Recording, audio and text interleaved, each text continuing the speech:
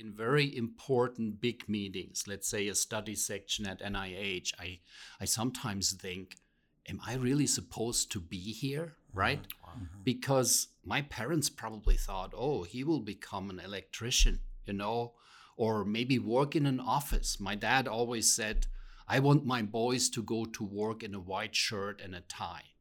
And here I am. I do not even like ties, right? I wear them when I have to. Yes. But my dad always said, I want my boys, because he was a factory worker, right? I want my boys to go to work in a white shirt and a tie, right? So I take this mentoring seriously because I think I have greatly benefited from that. Welcome to Health and Human Science Matters, a podcast by Colorado State University's College of Health and Human Sciences. I'm your co-host and digital media strategist, Avery Martin. And I'm Matt Hickey, Associate Dean for Research and Graduate Studies.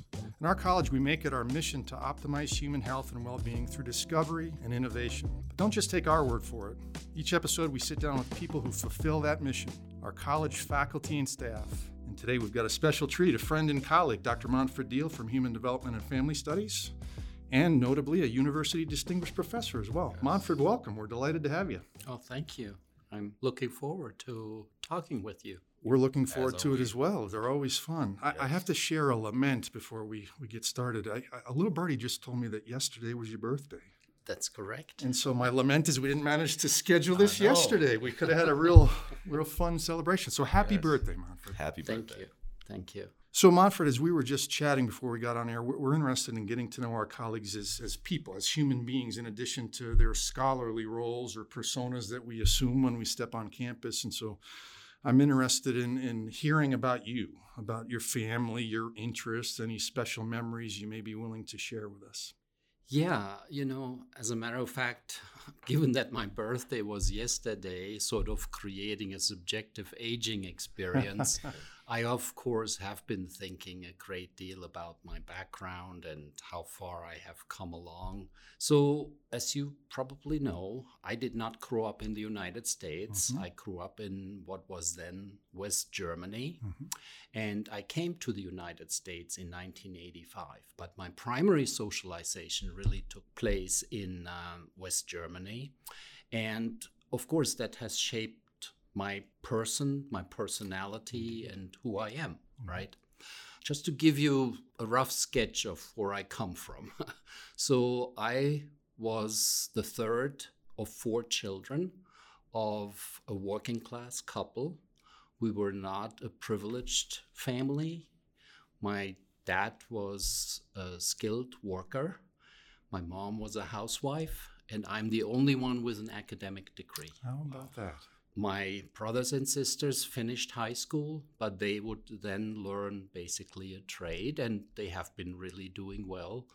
But I am sort of the bookworm, right? I always had my head stuck in books. I did academically really well, and it took quite a while to really get to the degree that allowed me to study at a university.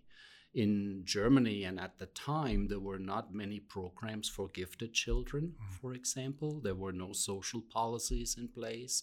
And I took what was called the secondary pathway, educational pathway, which through a business school and an advanced business school, I eventually got the degree that would give me the eligibility to formally study at a university. And that's what I did. So it was a little bit of a detour, but I did it also after 2 years of service, because back then in Germany was mandatory military service. So every young man who was able got drafted and had to enroll. But I decided to be a conscientious objector. So I had to do an alternative service for 2 years. And after those 2 years, I started at the Rheinische Friedrich-Wilhelms-Universität in Bonn. I enrolled in psychology. And I had never known what psychology was about. But during my civil service, I worked with disabled young men. And the psychological services for them were very scarce. We only had one psychologist for 5 different homes a large number of people with needs. And so that's when I started to really get interested in psychology, and that's what I did. So from 1978 through 1982, I did my undergraduate work, finishing with a pre-diploma, and then my master's level work, which I finished with a diploma thesis in 1982. I then worked for several years actually as a clinical psychologist, because I'm trained as a clinical psychologist, and eventually applied for a scholarship to come to the United States. And I did that in 1985. The German Academic Exchange Service provided me with a one-year scholarship, and I got to Penn State in the PhD program in Human Development and Family Studies, and finished my PhD there. Great. Wow. You know, it's interesting, again, these connections. When I was a master's student, my heart was set on Penn State, and it just never worked out. So I'm always a little jealous when I hear about my friends who landed at Penn State. I want to circle back to a couple of things, Manfred, if I can. I'm interested in your hometown. We want to expand our vision. So tell us a little bit about where you grew up. What was it like, even the topography? Well, when I arrived in Pennsylvania, I felt very much at home, because the topography of Pennsylvania is very similar to the topography of where my hometown is. I come from what is known as the Rhineland-Palatinate area, but I'm not from that area that is more well known because of the wine growing region. I'm more from the area where there is regular agriculture. So it was very much a small town. At the time, probably about 5,000 residents. Okay. So fairly small. Pretty much everyone knew everybody, Right. And yeah, very much working class agriculture. There were still probably close to 20 working farms at the time, which is not the case anymore. Today, for example. Today, everything has been consolidated maybe to 2, 3, 4, 5 big farms. Exactly as it happens over here. Very similar as it is happening here in rural America. People were hardworking, and there were a few rich people in town. It was basically the pharmacist, the doctor. Sure. And yeah, there was one family, they owned a furniture manufacturing company. They were affluent and so on, but otherwise it was regular working class folks. Oh, that's neat, yeah. When you had a chance to travel as a family, where would you go? We actually didn't travel because my family simply didn't have the means to do that, and vacation for my family consisted of maybe just visiting some relatives that lived in 2 or 3 towns over. Interesting. Right? Interesting. Yeah. But we never took a vacation to a foreign country. I remember as a child, once we went as a family over a weekend into a larger city. And that was going to be my next question. And that was an adventure. I'll bet. For a child. I had never seen a streetcar, things like and that. Where was it? Where was this trip? It was Ludwigshafen, actually. Ludwigshafen and Mannheim are big cities comparatively to my hometown. And I remember I cried the first night because I wanted to go home, because I felt unfamiliar at my relative's home. And so, but the next day we did something very wonderful that I still remember. We took a little ferry, from Ludwigshafen over the Rhine River over to Mannheim. And in Mannheim, there was a very nice zoo. It was the first zoo I ever visited, and as a child, it was like a fantasy world. Yeah. Oh, that's so neat. Yeah.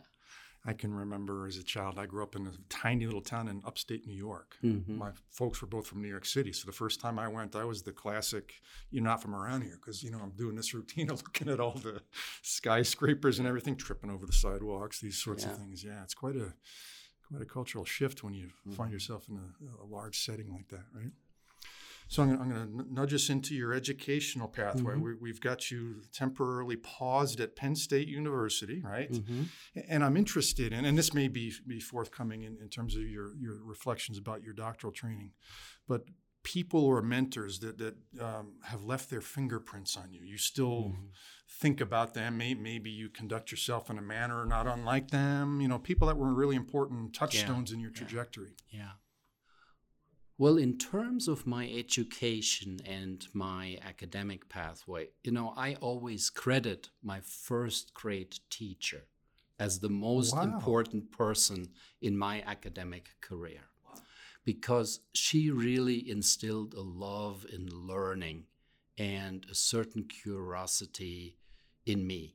And I think that, plus some teachers along the way, even before the university level, I had, for example, a very good and inspiring math teachers the last 3 years of my schooling before the university. He could have been a university professor, but he was so humble, so modest. And his calling was educating students at a lower level. And he was so good. I never had problems with statistics. He was just an excellent teacher. Wow. At the academic level, I would say there were a few people, like, for example, the professor who was the advisor of my diploma thesis. Her name is Ursula Lehr. Okay. She later became actually a secretary in the federal government. She was the secretary for families, youth, and she introduced older people actually at that time in 1987, I believe, as an aspect of that department. So she was very influential because she gave me actually an opportunity first as a work study student to work in her department. And I then, later on, she extended it to a paid research assistant position, and I became a research assistant on the first longitudinal study of aging in German, the Bonn longitudinal study of aging. And that sort of got me hooked on adult development and aging. My mentors also here at Penn State, of course, Warner Shire and Sherry Willis have been very influential. And my postdoctoral mentor, Gisela Labouvivive, I think they all have been definitely shaping my trajectory. They have extended opportunities for development to me. And so I think those are really the individuals that have helped me to become my own person. That's great, isn't it? That's awesome. Yeah. Now, where did you go for your postdoc? Well, initially, of course, I was not eligible for any postdocs, federally funded postdocs here. So in 1991, when I graduated from Human Development and Family Studies at Penn State, I first and the job market at the time was very miserable. I admire students right now who graduate and see 20 or 30 or 40 opportunities to apply. I think in that year when I graduated, that was just coming off, politically speaking, of the Reagan years, right? Yep. And moving into the Clinton years here. And we know economically it was somewhat of a depressed period, which also was reflected in the academic job market. So I was able to secure a research associate position at the State University of New York in Albany, the University of Albany. And I was there for 2 years. It was not a great job. It didn't pay a lot, but I was able to gain some extremely valuable experience because as a research associate, I was tasked with writing one grant application after the other. And I had never written a grant application before. So I took that as an opportunity, as hard as it was, to really hone my skills in grant writing. And during that time, I also got married to my lovely wife, Lisa. And that made me eligible then to apply for permanent residency in the United States. And because my research associate position was in a school of social welfare, I then started to look around with that new eligibility for federally funded postdocs. And I was able to identify a postdoc that was right down my alley because being trained as a as a lifespan developmental psychologist with expertise in adult development and aging, I applied for a position at Wayne State University in Detroit. And it was an NIH-funded project that I was hired into. It was a longitudinal project. I came in at the second wave of data collection. And then from 1993 to 1996, I had this postdoctoral position at Wayne State in their Department of Psychology at Wayne State University. Yeah. That's great. So at some point, we were lucky enough to get on your collective radar screens. Colorado State University emerged as an opportunity, happily for us. Yes. Can you tell us about your arrival in Fort Collins? Yeah. So, interestingly, I had never applied here at Colorado State University, both Lisa and I. Maybe I have to step back for a second. Navigating a dual-person career in academia is quite difficult because when you graduate, and even with similar degrees from human development and family studies, not one is in physics and the other one is in electrical engineering or whatever, you have to find, of course, positions almost in the same department or at least in similar departments. And that was very difficult. So Lisa actually was the one who applied here for the department head position in human development and family studies. I, at the time, was an associate professor in the Department of Psychology at the University of Florida. Lisa there was in a different institute. I think it was called the Institute for Child Policy Studies. So Lisa interviewed here, and when she came back to Gainesville, she had that sparkle in her eyes, and she said, I think I nailed it, And she got the offer. And then, of course, the question was, will there be a position for me? And so we came here for a second visit, and the dean at the time, April Mason, I think was a very visionary kind of person. And it was a time after 15 years of our career where we suddenly saw, well, maybe the stars are aligned the right way. And I saw a good potential here at CSU. And so we eventually got both offers. I had an NIH grant that I was able to bring with me. There were still 3 years of funding left on that 5-year grant, which really helped me to hit the ground running here, although the data collection was still going on in Florida. But I had a postdoc there. I had an established research team.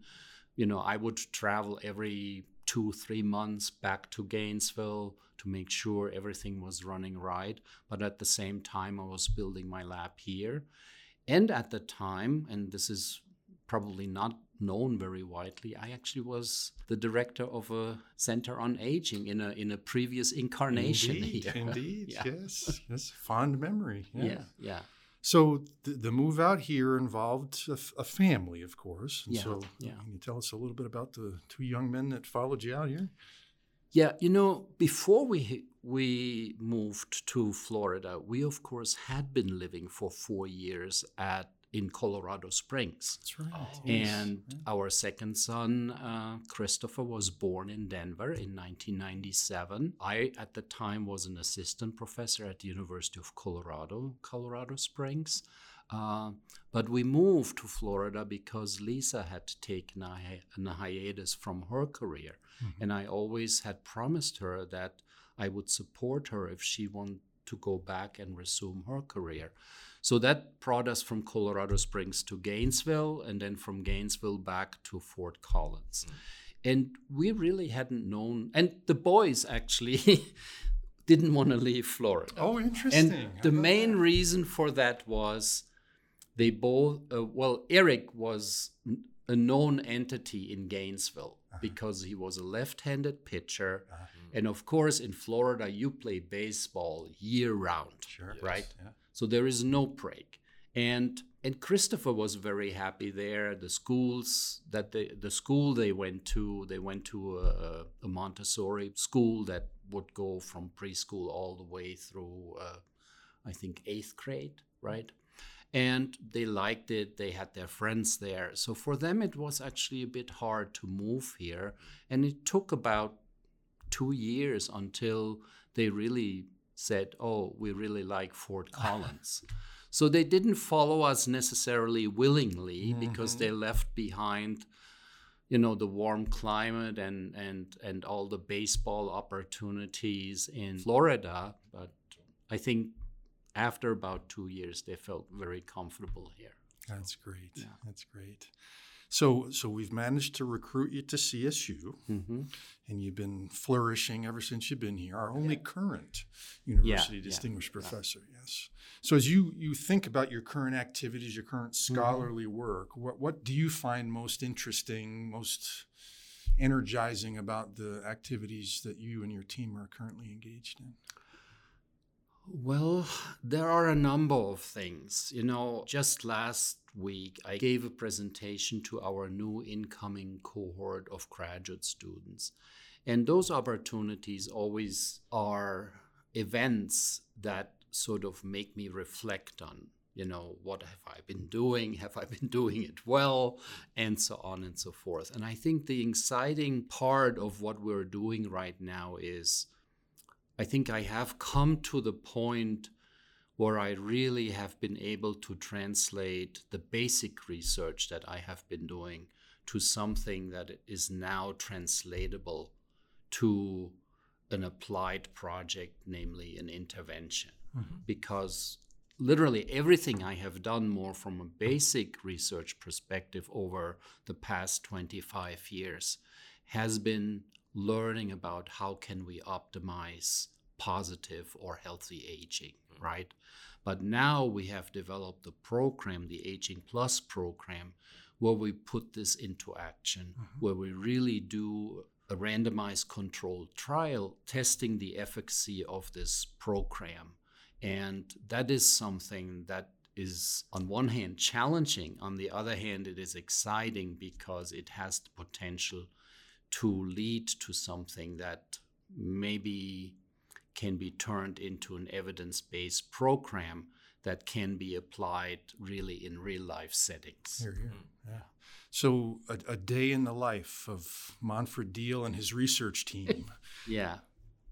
Well, let me see. Usually I'm in my office anywhere between 6 and 7, right? And a day like yesterday, we have a team meeting. My staff, I have a postdoc, I have a project coordinator, and there are a doctoral student.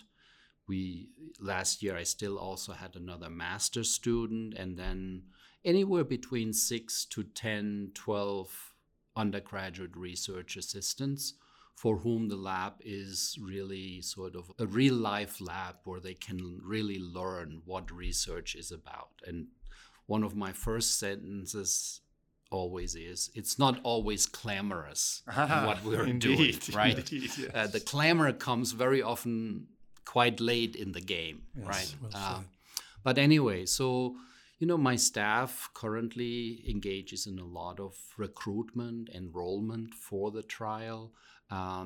When we have a team meeting, we go over where we are, what are the challenges, what do we have to do next. This week, we looked at preparing presentations for an upcoming conference, the annual scientific meeting of the Gerontological Society of America. So, we're doing all the things from, very nitty-gritty to putting together presentations, working on manuscripts that we submit to peer-reviewed journals. And I think one of the things that I really try to do is, and, I let other people be the judge of how well I do it, is I tell my students, I do all the things that you are doing. And I would never ask you to do something that I'm not willing to do myself, Indeed. That's incredible. Now, I have to delegate things to you because I simply don't have the time. But I never do that in a mindless kind of way. I always respect that you take the task and you do it to the best of your ability. And so I try to lead by example, as best as I can. Yeah, that's great. Yeah. I want to run with that theme because it seems to me, having known you for several years, that you have a real gift for mentoring. And that mentoring, of course, extends beyond colleagues in HDFS. And so I wonder if you'd share some thoughts on your role as a mentor. Mm-hmm. Mm-hmm. My role as a mentor, in part it goes back to my first grade teacher, right? If my first grade teacher wouldn't have seen something in me or some other teachers, I probably would not be sitting at this table today. I probably would never have attended university. Even sometimes when I sit in very important big meetings, let's say a study section at NIH, I sometimes think, am I really supposed to be here, right? Mm-hmm. Because my parents probably thought, oh, he will become an electrician, or maybe work in an office. My dad always said, I want my boys to go to work in a white shirt and a tie. And here I am. I do not even like ties, right? I wear them when I have to. Yes. But my dad always said, I want my boys, because he was a factory worker, right? Mm. I want my boys go to work in a white shirt and a tie, right? So I take this mentoring seriously because I think I have greatly benefited from that. And when it comes to mentoring, you can read books about mentoring and so on. And to be honest, in the beginning as an assistant professor, I bought some of these books. Sure.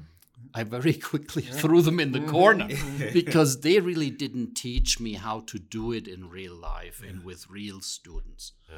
Because students can be challenging, but what I always say, there are two major principles. One size does not fit all. Well said. So mentoring has to be very individualized, and it has to draw on a student's or a junior colleagues or a postdoc's strengths and weaknesses, right? And hopefully we can build on the strength and really make the weaknesses over time as small as possible, right? The other thing is you cannot mentor with a remote control. You have to be in there. You have to get your hands dirty. Yeah. And in this sense, I very often think myself in a very similar way as probably coaches think of themselves. You cannot do coaching with a remote control. You have to be there with your team, the players, and you have to tell them. And again, you have to lead by example, right? Because your behavior is very often the behavior that your students or the people that your mentees will emulate, right? For example, I have taken students to conferences, right? And of course, in conferences, we are, let's say, in this big crowd. And they come after the first or second day, they come and sort of whisper to me, Dr. Diehl, I didn't really know how famous you are. And I said, awesome. Forget about fame, right? It is what we do on a day-to-day basis, yes. Right? And so, when I take someone on as a mentor, I really try to get as quickly as possible an idea of the potential of that person, the strengths and the weaknesses, and that's what I try to work with. And I'm not the person who promises someone else a rose garden. Right. I say, if you have this goal, I think I know what you need to do to get there, but it will not be easy. Are you committed to that? And I have had to tell to students, look, I have done a master's thesis. I know how to do it. Do you want to do it? Right? Because I think sometimes they underestimate, what their part needs to be, right? And, it's really to convey to mentees, look, if you really want this and you want this badly, I'm on your side. You have my full attention, you have my full support, but you need to be in there full as well. Don't waste my time, right? Yeah. So I'm very clear about that. And of course, there have been students for whom these were not appropriate conditions, right? Yes. And they have walked away, and that's fine. But I think the students who, I don't want to say tough it out with me, because I don't think I'm a tough person. I'm just realistic. And how can you really bring someone to the next level? I think they have never regretted. And I think that's really nice to see. Well, there are some really important lessons here, right? I've never thought that mentoring can be simply reduced to encouragement and nothing more, right? Right. That's a key piece of it, Right. but that alone does not a mentor make, as the saying goes, right? I think, and then you've articulated this reciprocity. We both have to invest in this process.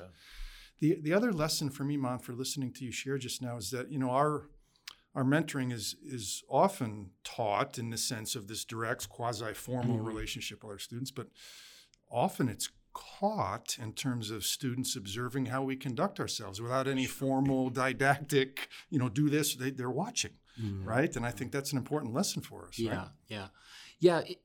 I think that's why it is important to be a role model and to be really consistent. If students get the sense, oh, he said this thing over here, and then he said completely opposite things over here. Yeah. That is confusing, and it is also inconsistent, right? Yes. So I think really being able to or it is critical to really act in a consistent way. And again, not being afraid to roll up the sleeves yourself, right? I mean, my students see that I'm in the office most of the time before they are there, right? And I'm there on weekends, right? They see me emailing in the evening or emailing at 4:30 in the morning, right? So it's not that I'm working less. I even sometimes say, if you work more hours than I do, something is wrong. Scale down, right? Because I don't want you to work as many hours as I do. But of course, there is the expectation. You have to put in effort, right? And you really have to be in this game as much as I am. And if I have to ask the question, do you really want to write this master's thesis, or do you really want to write this paper? I know how to do it, right? But you want to learn how to do it. And I can teach you how to do it well, because my students, my doctoral students, are able really to publish in the top journals, and that is a big accomplishment. I mean, I know the first time I published the first article from my dissertation in Psychology and Aging, which is really the top peer-reviewed journal in our area, I was so happy. I had never thought I would be able to do that. And I know that feeling, and I can share this feeling, that enthusiasm, that joy with a student, and I want them to be able to do it as well. Because if they see that reward for their hard work, even if it takes 2 years to get there, that is really important. Hear. Yeah. I can share with you that one of our recent conversations for the podcast was with a colleague of mine in HES named Neha Lodha. Yeah, I know Neha. Yes, of course, and she was singing your praises, so I just want to let you know how much she appreciates you, and we as a unit appreciate you. You've invested a lot of time and effort into a talented young colleague, so thank you. I appreciate that. And of course, Neha has been a pleasure to work with. I think she really knows where she wants to go, and of course, it was very rewarding that she was able to secure her Career Development Award from the National Institute on Aging. And just the other day, I told my students during the team, one of the things as a professor, at least for me, I don't know whether other people have this experience as well, and I do not speak on behalf of everybody else, I can only speak on behalf of myself, is, of course, there are days where I think, do I really make a difference, right? Mm-hmm. Yeah.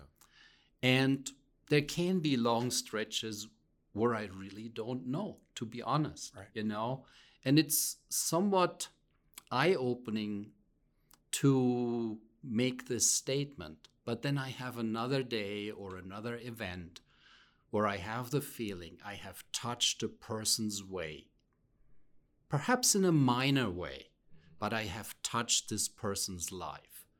And that is very rewarding. It is indeed. Wow. Yeah. So what does the future hold for Montford and his team? The future.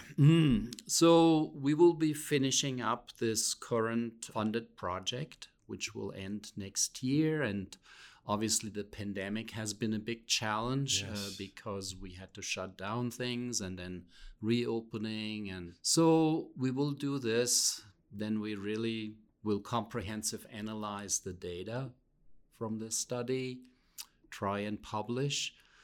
But to be honest, I'm a little bit in a winding down phase.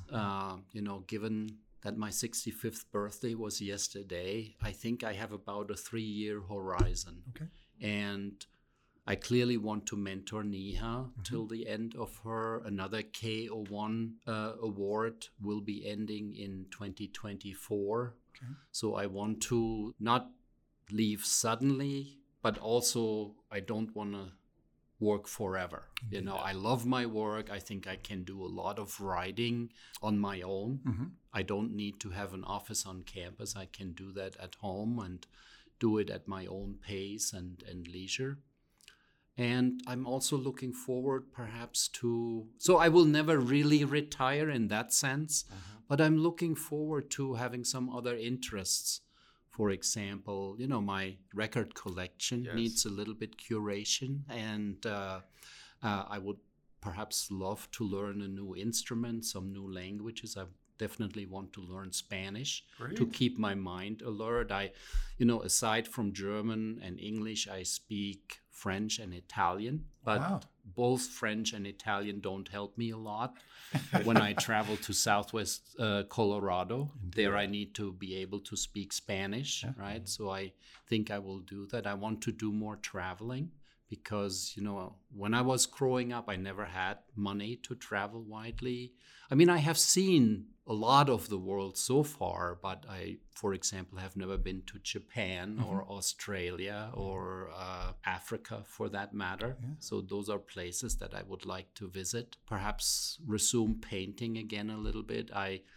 Both my boys are artistically inclined, and I give myself a little bit credit that I used to paint when I was younger. So there are things that will keep me occupied. Indeed. And I promised Lisa that if I retire before her, I will do all the housekeeping. Oh, perfect. What a guy. What a guy. I can't help myself. I have to ask, do you have a burning desire to learn how to play the banjo by any chance? Not the banjo. An honest man. I would probably love to learn either piano or guitar. That's great. Yeah. Good. Yeah. That's awesome. We'll look forward to concerts at the home. Yes. Yeah. Very good. Monf, we have 2 remaining questions. Thank you so much for hanging in there with us. We appreciate it. Sure. So the first one speaks to this College of Health and Human Sciences community, and I'm just interested in your reflections on what you like the best about being part of that community. Mm-hmm. Whoa, that's a big question. Obviously, since I have arrived here, the college, first when I arrived, it was the College of Applied Human Sciences. Yes, it was. Then there came the name change to College of Health and Human Sciences. And I think it was a very good name change because so many of us, of course, are doing work that is directly health related. Yeah. And so having that word in our name is, I think, not just a word, but it's meaningful. I think what I always have liked about the college is across departments, it is relatively easy to find collaborators, to find like-minded individuals. And that culture, I think, even has improved over it's now my 16th year of being here. I have seen different leaders at the helm of the college. As I said, April Mason was the dean. Then Jeff McCubbin was the dean. Now Lisa Youngblade is the dean. And I think all of them have certain visions on their own, which I really appreciate. So I think overall it's a good place. People talk to each other. There are only few instances that I can recall where people had animosities. Yeah. I also, of course, am very much shaped by the culture in my department, which in turn, of course, had been shaped a great deal by Lisa as the department head. Yes. So I think we are a very collaborative bunch. And, you know, the nice thing is, I think most senior people, you know, are very much interested in supporting their junior colleagues and want their junior colleagues to be supportive, as indicated by mentoring on KO1 awards, helping younger faculty to be successful in grantsmanship and grantswomanship. So I think it's a good place to be. I agree. Yeah. I agree. Yeah. The next part of the concentric circle is CSU as an institution. And CSU rightly holds forth this land grant mission and vision. And I'm just interested in your reflections on that notion. Yeah. I mean, the University of Florida is actually a land grant university. It's one of the 7 or 8 comprehensive land grant schools, because they also have a medical school and a law school all on the same campus. And I never knew before going there that there is this specific status of a comprehensive land grant university. So CSU, you know, and I learned actually more about the land grant mission here than at any other place before. I learned about the importance of extension because in the first 5 years I worked and collaborated with people in extension. We had a conference series on aging that I was part of in securing the funding for. And I worked with those agents in terms of disseminating information, because I very often get information much earlier, especially from the research side, than they do. And so they were very receptive about that. I also like that, of course, CSU explicitly strives to educate first-generation students, you know. Given that I'm a first-generation academic, this is something that's dear to my heart, and that CSU, of course, also really tries to increase diversity and inclusion here.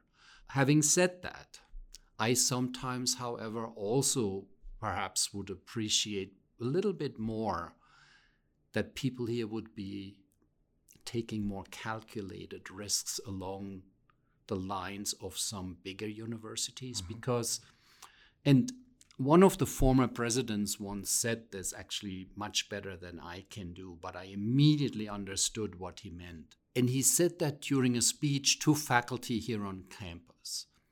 And he said, many faculty at CSU suffer from a self-handicapping humility. Wow. And although humility is something good, Sure. I like people who are humble and modest, right? He had a point. I think many people here don't take risks in the sense, and very often it comes from a place of insecurity, of not knowing how good they are actually, right? And not really reaching more for the stars and doing that in a calculated and systematic kind of way. And so as an organization, I would like to see a little bit more of that. And I would like our leaders at the top really model that perhaps a little bit more, because I think sometimes we're a little bit too conservative to our own fault. And we're really, like, for example, in the state of Colorado, I think we have the largest research revenue budget. We have a bigger budget than CU Boulder, right? But no one knows that. Right. Yeah. Right? Now, we don't need to go around and brag all over, right? But we can tell our story, right? But we can tell our story, and we should do that in a self-confident kind of way. And so I think the 16 years that I have been here, I clearly have seen a good number of missed opportunities. If we had a little bit more of a calculated risk-taking attitude. And I saw that, for example, in the College of Medicine, the first 3 years at the University of Florida, my appointment was in the College of Medicine. And there was a certain sense of entrepreneurship there. I mean, even in my contract, I had to generate, after 3 years, 80% of my salary through grants. Right, right. That really put a fire under my body, yes. right? Yeah. I could not slack off. And I would like to see some of that a little bit more here. It doesn't have to, it can go to, the other model can go to the extreme that people sometimes forget scholarship over chasing just for the next grant. Yeah. So there has to be a good balance between those things. And I think we can be a good land-grant university, but at the same time can have some of the visions of other good research institutions. And really go for it. So I think that sums up how I see CSU. That's great. Yeah. Thanks so much for sharing, Manfred. Yeah. Yes. And that's our show. Thanks for tuning in to another episode of Health and Human Science Matters. If you want to learn more about our CSU College of Health and Human Sciences, visit our website, chhs.colostate.edu.